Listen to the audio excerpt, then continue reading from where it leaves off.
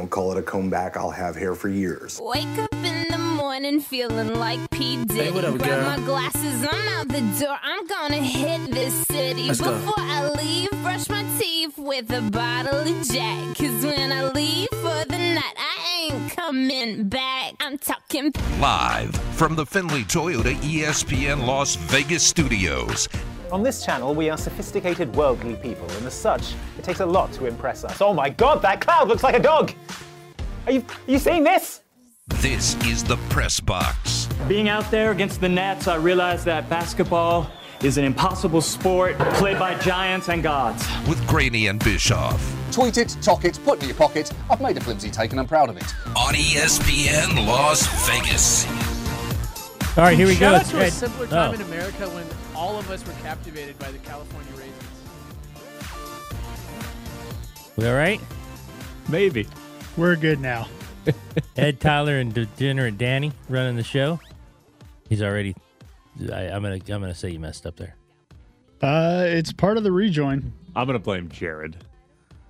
Yeah, okay. We'll blame Jared. Yeah, he made the rejoin. It's his fault. Yeah. There's definitely a gap there where it sounds like we should be talking. Got your Astros shirt on today. Yeah, you're going to win today. You're going to be up 2-0. It's going to be great. Yeah. It's great for your team. I know we'll get to my team later. That's what I told you. They're 1-1, Ed. They're not even losing in the series yet. What I told you. They lost to the Padres once in the last decade. Robert says Gonsolin's going tomorrow night. He's pitched 2 innings in about 6 months. That'll be good. That's fine. Bullpen day. That'll be good. Yeah. All of a sudden, in the third game of a NLDS, where you had 5 days off before. Yeah, and you're gonna go bullpen game. Yeah, that's what you want. That means they're gonna win. Don't they always win when they go to a bullpen day? They usually do. Yeah, so they're fine. Padres bullpen's been stellar though. It has, but the Dodgers is better. Small sample size. You'll be fine. The first bite. Is the Raiders coaching staff to blame for the 1-4 start? Somebody's got to be to blame. Did you see Dan Orlovsky and Ryan Clark break down 2 different plays from Raiders Chiefs? I just did. This morning. The first one they broke down was Travis Kelce's 4th touchdown of the game. And basically their breakdown was Jonathan Abram had Travis Kelce in a man-to-man defense, right? It wasn't a zone. It was man-to-man. Right there, that's a problem. And Abram had Travis Kelce. And the Kansas City Chiefs used play action on this touchdown pass. And basically their breakdown of the play is that Jonathan Abram, when he saw play action, when he thought there might be a chance it was a run, completely abandoned Travis Kelce. Took his eyes off Kelce. Didn't even move with him. Didn't even look at him. Just went straight towards what was a fake handoff. And that left Travis Kelce wide open in the end zone. I mean, the closest defender to Kelce, well, I don't remember who it was, but was a guy in the secondary who was covering a different tight end on the play. The only reason there was anybody within 20 yards of Kelce is because they ran 2 tight ends towards the same spot on the field. And so this is where we talk about the coaching staff. And if you're the Raiders, if you're the defensive coaching staff, I don't know if this goes all the way up to Josh McDaniels, but if it's just Patrick Graham, how do you ask Jonathan Abram to cover Travis Kelce? I mean, didn't they watch film from last year when Travis Kelce just burned him down the middle, down the seam for a huge gain? You don't have to be a coach. You don't have to be an expert in football to know that Jonathan Abram can't cover anybody. Right. We've known that for years. That was his biggest slight when he got drafted, and it's been worse than expected, and he has not shown that he's gotten better at it. And amazingly, 3 different defensive coordinators have walked in here and said, the guy's going to be my starting safety. We're going to make this work. We're going to have him cover Travis Kelce. And it never works. So that to me is just horrible game planning, horrible defensive call to say, hey, this Travis Kelce guy has already scored 3 touchdowns on us. On a play on the goal line, we're going to line Jonathan Abram up and say, yeah, lock up Travis Kelce for us. Yeah.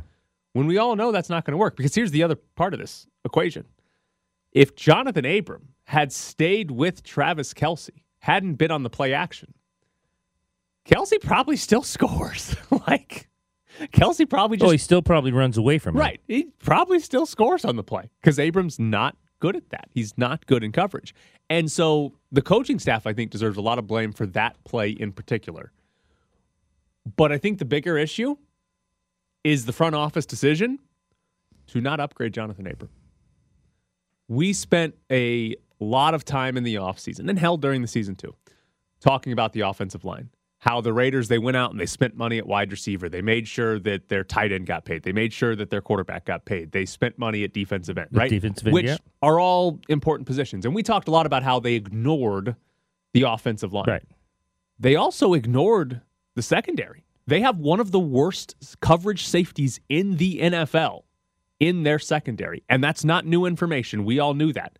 They walked into that player in that situation and they decided, we're okay with that.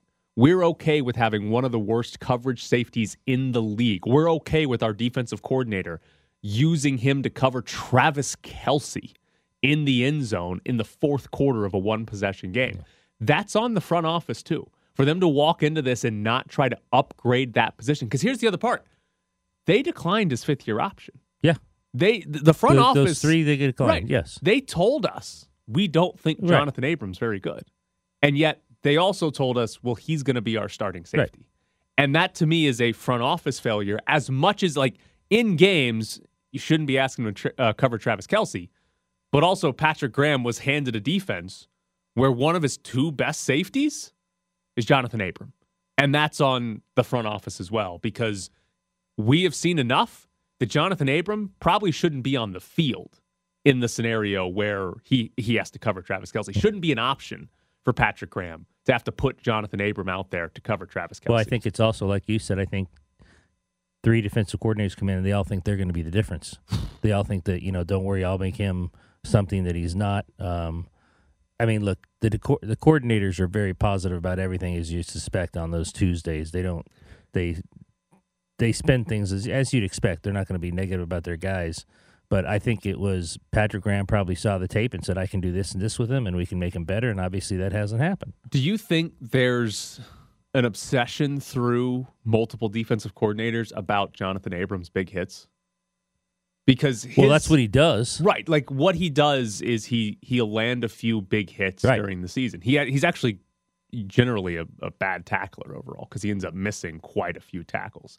But I wonder if there's just this weird obsession with, he's a heavy hitter and we can use that to stop the run. It makes a lot of sense of why they would keep with him. Yes, it's just amazing to me that they continue to ask him to play in coverage. And I actually think the Raiders have done more this year to play two safeties not named Jonathan Abram, and he's still on the field. They've taken away, I think, some of those responsibilities for him to cover down the field. But it's still, you end up in a scenario where you're asking him to cover Travis Kelce, which is not good on the game planning part, but also not good on the roster building part, where that's even an option for you defensively. Now, the other thing that Dan Orlovsky and Ryan Clark broke down on ESPN, because they broke down two plays from this game, and it was very good to see them do this, and they did it very well together. But it was the 2-point conversion play where Josh Jacobs got stuffed right at the goal line. Right and the at the Raiders goal line. Didn't get the 2-point conversion, lost by 1 after that.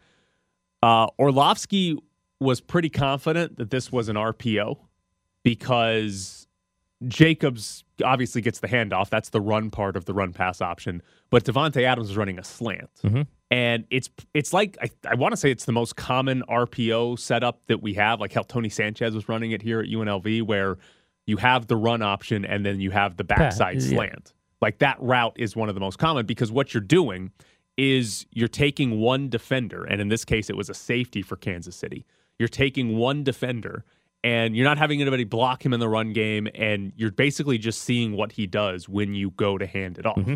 And if he crashes on the handoff, then you should have an opening to throw the slant over the middle. Devontae Adams. If he stays back, then you should be able to hand it off and pick up some yardage. Score at least 2 yards. And in this scenario, the safety for Kansas City bit on the handoff, came just flying through. There's a wide, massive hole. He comes flying through the hole, And despite the safety committing to the run, Derek Carr still gave the ball. Still handed the ball off. Still handed the ball off to Jacobs, and the safety ends up helping make the tackle. Now, I will say one thing. The way Jacobs was running in that game, I actually kind of expect him to make that guy miss and get into the end zone anyways. But the general rules of an RPO, Derek Carr made the wrong read.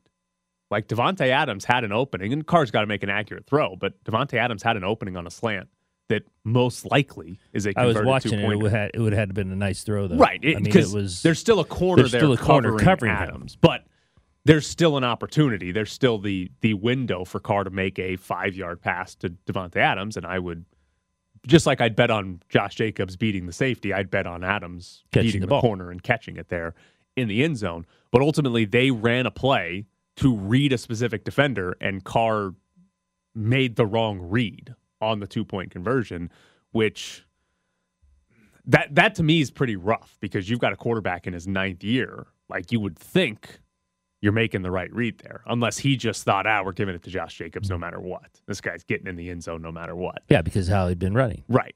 Maybe that was a thought process, but you'd like to see your quarterback actually make the right read on an RPO, especially when it's the, biggest play of the game. Right. One of the biggest plays, I guess. Renfrow and Adams running into each other became the biggest play of the game, but at the time was the biggest play of the game. So two really good breakdowns, I think, by Orlovsky and Ryan Clark. Yeah, if you haven't seen that, go to Twitter on Dan Orlovsky, because those are terrific ways for them to show what happened on both those plays. All right, I have a very important question. Where's Max Crosby's baby?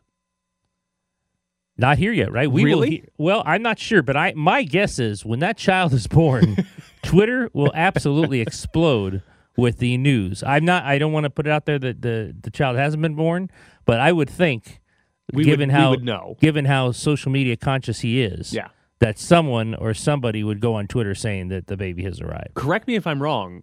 There was at one point where they thought the baby was going to be born right before the Denver game, right? Because the first conversation was about Crosby potentially needing to miss the Denver game for the birth of his child. Taking her time. And then after the Denver game, it was, okay, she's due on Wednesday before the Chiefs game. And then the Chiefs game came and still no baby. And now it's Thursday after that. It happens. I don't know much about pregnancy, but that doesn't seem good. Well, I mean, look, we're not her doctors. We don't know what's happening there. The babies sometimes take longer than what the due date is, and she'll come when she's ready, and then we'll know about it on Twitter. Crosby said she was doing it without being induced, right? Am I correct in saying that? All natural, yeah. Yeah. That sounds painful. That sounds tough. Oh, no. The one thing you should not be talking about at any point are children or pregnancies. Yeah, it sounds painful. There's just no chance you should be on this wavelength at all. Yeah. Sounds like a nightmare. Danny agrees. Talk about Jonathan Abram not covering Travis Kelce or the RPA. Do not talk about women and children. I think I'm going to give the baby a lot of credit if it's born on the bye week.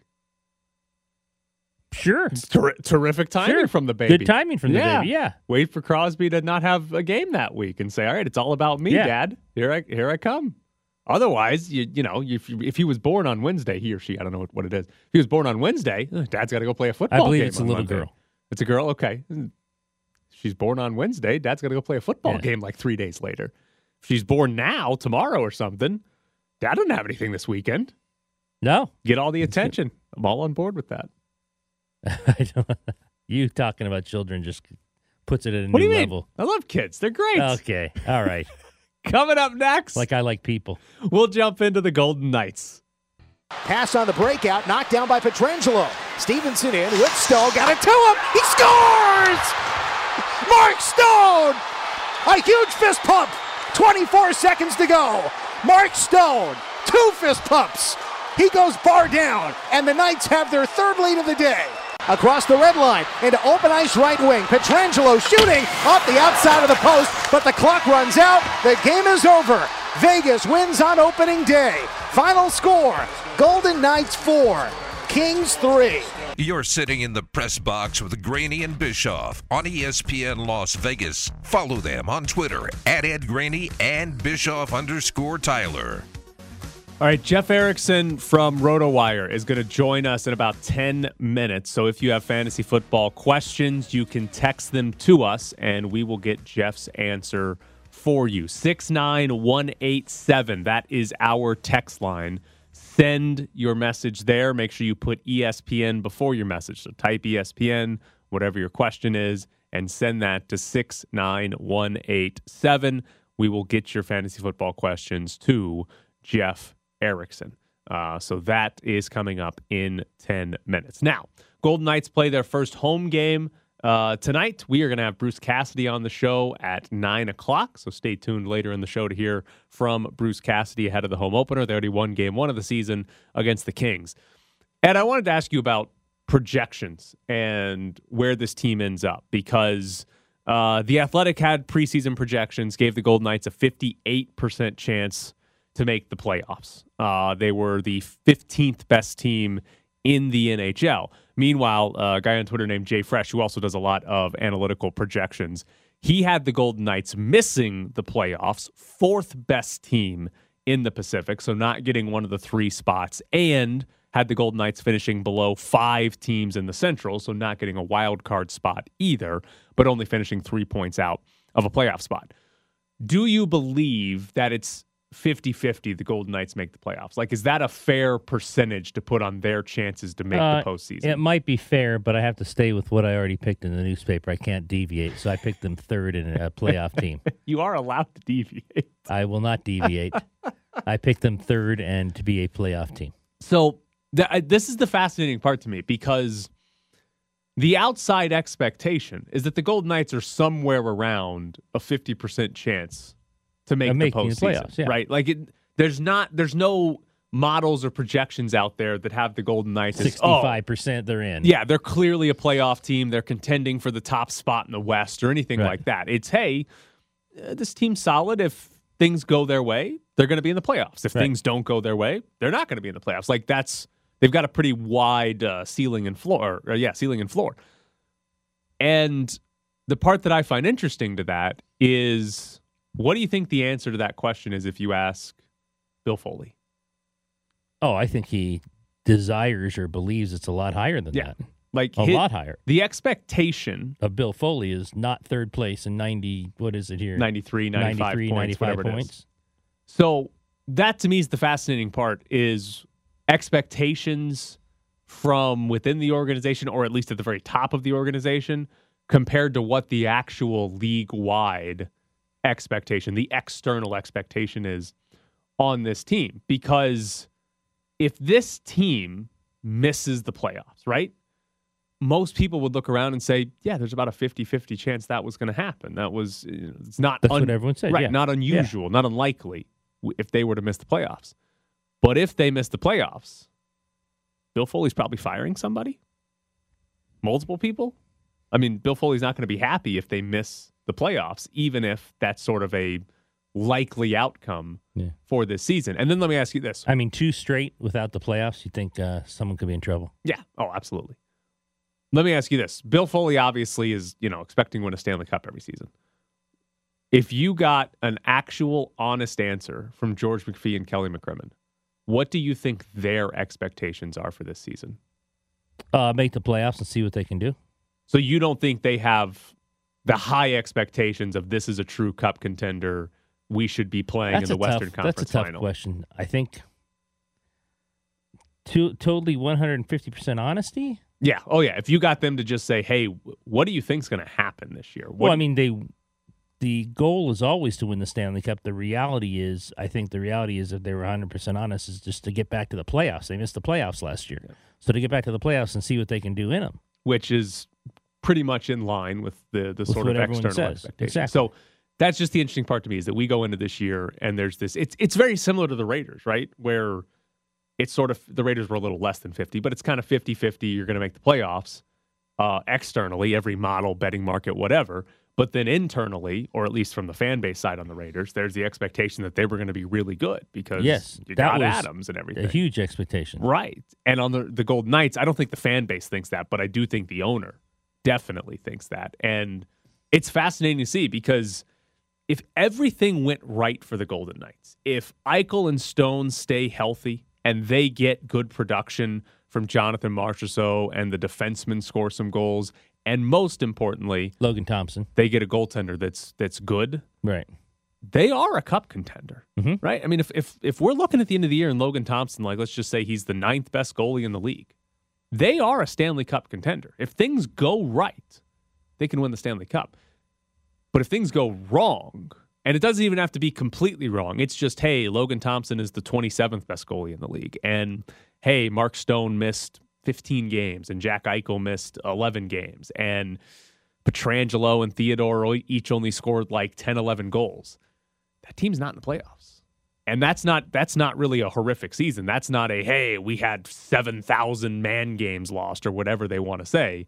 That's just a few things going slightly wrong, and this team's not in the playoffs. So it's a very wide range of outcomes for this team that I think is well, that's what 50-50 usually right. is. That's I think is fascinating. Like, we could be talking about, how high is this team's draft pick, or how late are they how playing? late can they get into the playoffs? Yeah. How late can they go? So it's fascinating to me. And they looked good against LA, and the sort of one game overreaction is. But they looked good. They're certainly a playoff team. Like the way they played against LA, and especially considering LA's that team the other night's a playoff team. Yeah, especially since LA is like, hey, that team you're probably battling with LA for a playoff spot at some point during the season. You probably walk away from that saying, all right, they looked good against another team that's going to be in contention, and they won the game. That's a playoff team. Now, tonight, they play Chicago tonight, who's coming off a back-to-back and is not going to be any good. Like, they had them play at Colorado and then at the Knights. Nice job. So if the Golden Knights look great against the Blackhawks tonight, you're not really walking away. That's a good thing, but you're not walking away saying, oh, they crushed the Blackhawks. No. They're coming for the cup. So, but to do it against the Kings on the road in the opener, it's pretty good. I think gives you reason for optimism going forward. So that's where the Golden Knights are. And then I think they get Seattle after that. Is it Seattle next? I can't remember who they play on Seattle Saturday. It's a fun team. Like, they've always been fun because they've been good, and they've got a front office that will literally do anything to try to make the roster better, even if it means the roster doesn't get better, but they think it does in the short term. But now it's a fun team who, simply because we don't know exactly which way the season's going to go. Yeah. That one's in Seattle, or that one's here? That one's in Seattle. Look at that. They have a lot of road games, I believe, if I'm not mistaken, to start this thing. Uh-oh. Logan Thompson's got to be good on the road to start the year. Who starts tonight? Then they come home. Then they go to Calgary. You think Logan Thompson or Aiden Hill starts I think tonight? Logan Thompson starts. All right. I think Logan Thompson starts. That is the other curiosity is how do they break up the goalies and the starts? Because you're clearly going to play Aiden Hill and Logan Thompson, right. And then whatever they do with Laurent Brossoit when he comes back, whichever two goalies are on the roster, you're definitely going to play both of them until one of them plays their way into the permanent starter, or one of them plays their way out of it. Right. So I'm curious. I don't know if Cassidy would go just a straight, alternate every game situation, or if he wants to I think he stays with Logan Thompson. Give Logan Thompson, 3 or as 4 in a row. As many opportunities as he can to take the job. I think that gives them the highest ceiling. Like Aiden Hill and Laurent Brossoit, they've got enough NHL level experience that we kind of know who they are as goalies. They're average, maybe a little below average goalies. Logan Thompson has the highest ceiling, right? Mm-hmm. He might not reach it, but he definitely has the highest ceiling. If they're going to win the cup, it's probably going to be because Logan Thompson is just a phenomenal young goalie, right? So I would play him a lot until he truly I'd make him the number one unless he plays himself out of it. Until he truly proves I'm not the guy. You got to go to Aiden Hill or Laurent Brossoit. All right, coming up next, Jeff Erickson's going to join the show from RotoWire. If you've got fantasy football questions, now is the time. Text them to us at 69187. Whatever you got, type ESPN and then your message and send it to 69187. We will get Jeff Erickson from RotoWire to answer your questions. Per sec, second down and inches, gives it to Chubb, runs near side right, he's got the first down, 40, 35, he's 30, 25, cut to the middle, 20, 15, 10, 5, he's gone, touchdown, Nick Chubb! Tannehill gives Henry diving, stretching the ball, touchdown, Titans! Henry broke the plane by stretching the football, and Tennessee has surged back in front. We're back to the Press Box Morning Show with Ed Graney and Tyler Bischoff.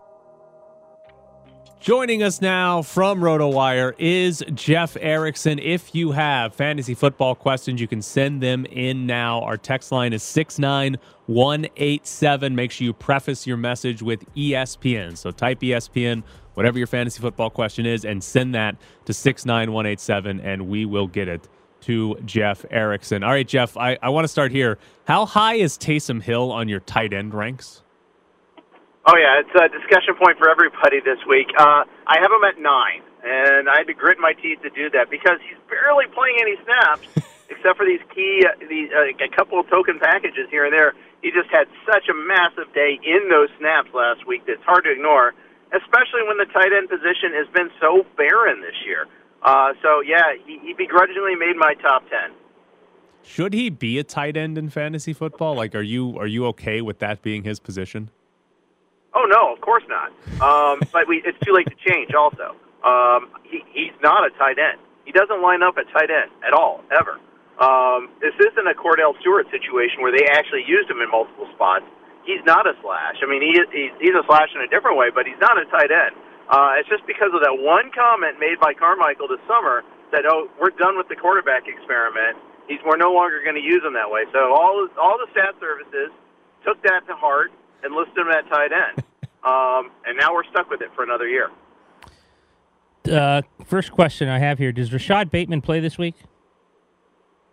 Unlikely. Didn't show up yesterday for practice. We'll see. Friday practice is always the big key, right? So we'll see what happens, but I think it's probably not very likely.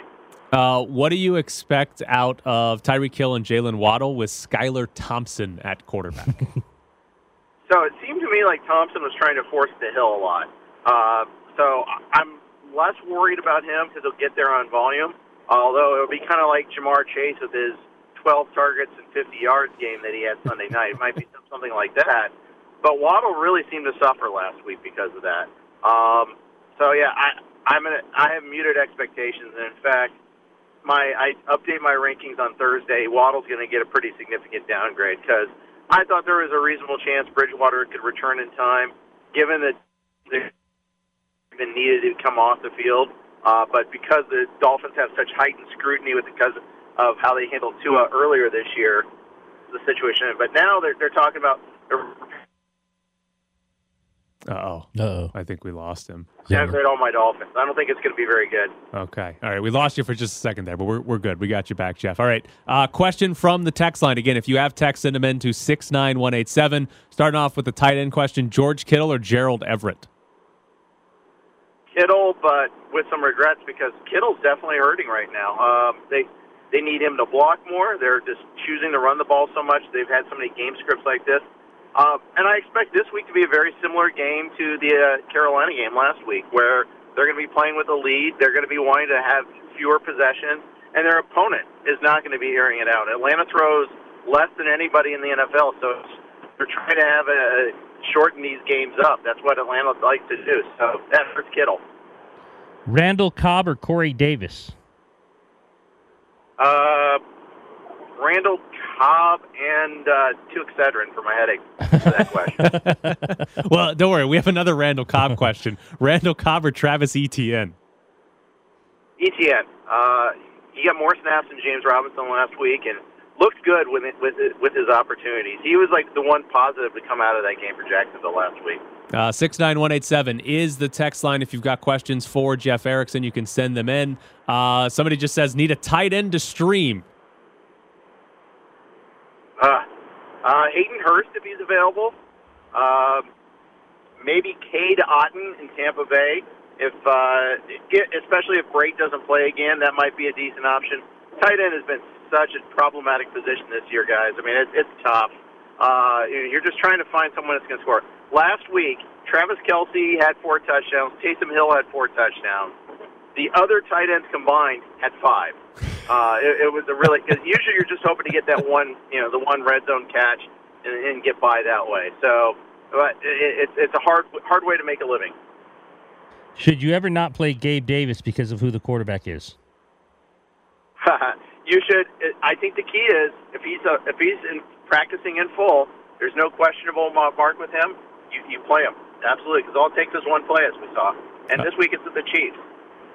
69187 is the text line. All right, here is probably the most detailed question we've ever gotten for you. It's a half-point PPR, wants to know, do I start Taysom Hill at tight end and move Travis Kelce to my wide receiver tight end flex spot, with my wide receivers being Gabe Davis, Michael Thomas, Terry McLaurin, and Romeo Doubs? There are 2 starting spots in the lineup for wide receivers.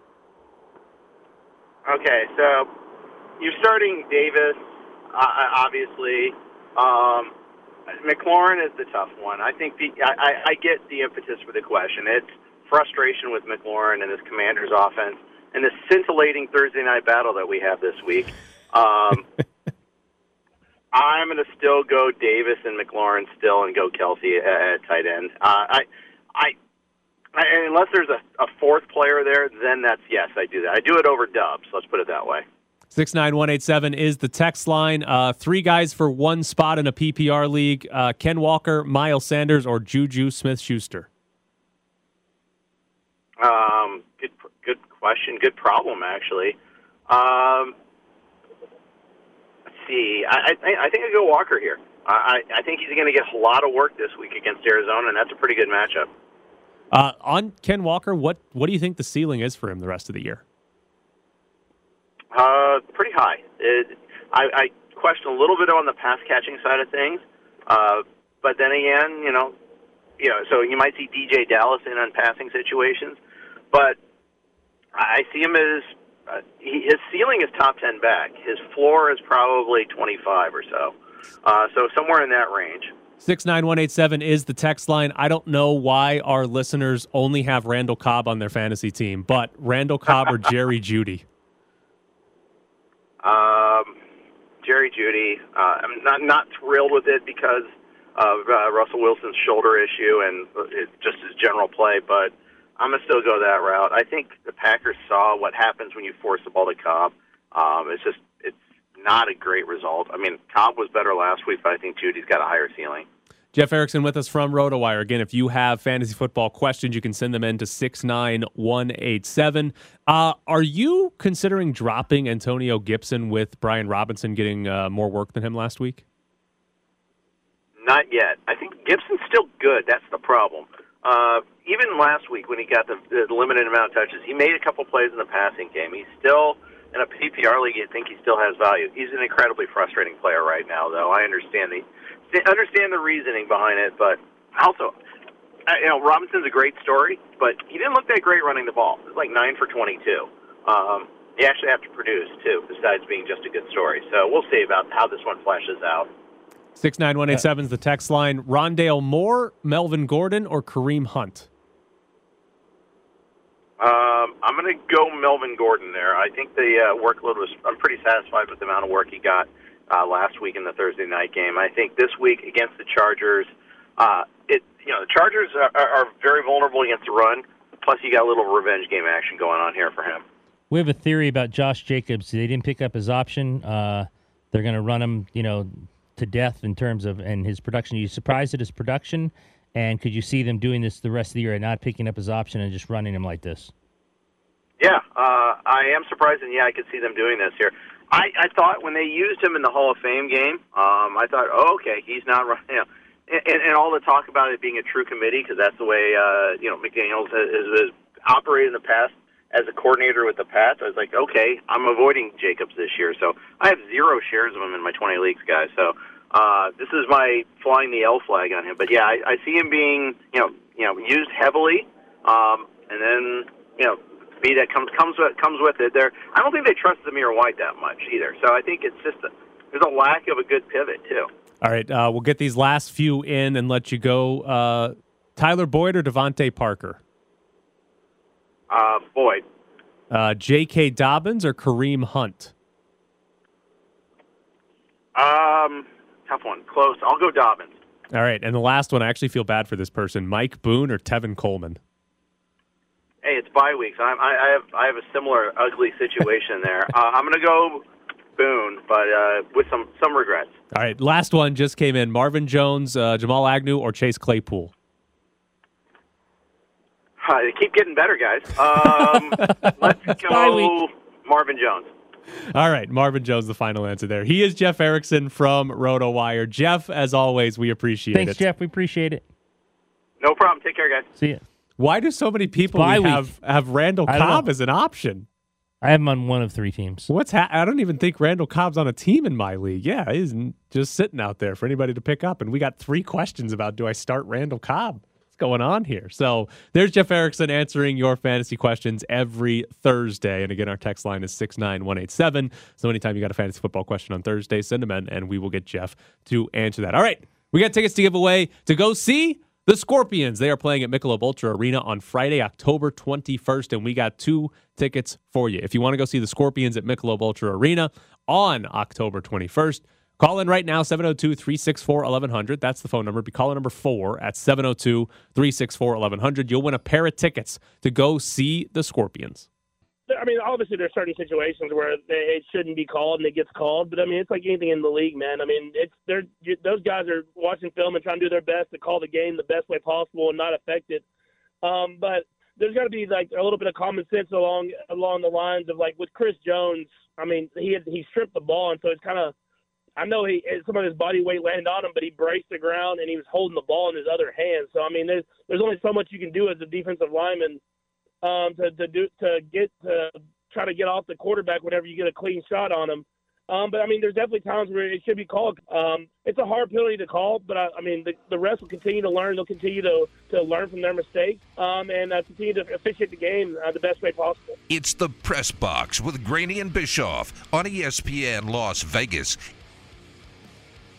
We get Thursday Night Football tonight. Another awesome matchup. Commanders and Bears. Oh, man. Even with the switch to Prime, they have not changed the scheduling for Thursday nights, have they? Well, we did get Chiefs-Chargers. We got a couple good ones, but I think they're... Week 1's always good because it's the first game of the season. Right, but then it gets progressively bad on Thursday night. Week 2, they gave us Chiefs and Chargers. Great job. And now it's a disaster. Yeah. Now it's Commanders and Bears. I will say, to be fair to them, the Broncos were supposed to be good. And they did give us Broncos last week, and they are decidedly not good. But now we get into the Commanders and Bears portion of this, where it's Thursday night schedule, where it's Will Justin Fields. Danny, Degenerate Danny, is there a prop on Justin Fields completions, and is it like 9.5? There is a prop. Let me look it up. Maybe it's a little higher because they're playing the Commanders. I would say it's probably 7.5. No, I think 9.5 attempts. Do you know how great that would be if he was like 7 of 9? Oh, it'd be and phenomenal. They won, of course. And obviously. They won, of course. 13 to 10. Because they just line up and run it every single time. Like, what an incredible game. Unbelievable. He did throw it 21 times last week. It's a lot. Do you have it? They don't have his completions, but his pass and rush yards combined is 220. Okay. And his touchdown passes currently set at 1. Not even a half. Not somewhere? even a 1.5. Not even a 1.5. So everybody's going to push and on that bet. And the under is still favored. Everybody's going to push on that bet. The under is favored. I guess you're just going to push on it. So yeah, fun game. Did you see the report this morning from ESPN on Dan Snyder, who has? Oh, here we go. So okay, the way this story is framed is from people close to Dan Snyder or that work with Dan Snyder. And apparently Dan Snyder, he's been doing this for years, tells people that he works with or that he's close to that he has dirt on Roger Goodell, on the league office, and other owners in the NFL. Maybe that's why they haven't shoved this guy out. Here's from the story. Snyder recently told a close associate that he has gathered enough secrets to blow up several NFL owners, the league office, and even Commissioner Roger Goodell. Snyder has told associates he will not lose his beloved franchise without a fight that would end with multiple casualties. And from this story, many owners and top league executives tell ESPN they would like to see Snyder removed as an owner. So what you have here is Dan Snyder has known for years that there's a chance he's going to lose the Commanders, that he's going to lose his team. And apparently his defense mechanism was to hire a private investigator or multiple private investigators to find what's essentially blackmail on other owners, on Roger Goodell, and I'm guessing other people in the NFL league office. Guys, maybe that's, well, I mean, there's a reason he hasn't been removed yet, and I think all these guys are scared to death he might have something on them. I mean, what other reason would there be, after all he's done, not to at least bring it to a vote or not to at least push this? Because I think there's probably things on, I think he probably does have things on people.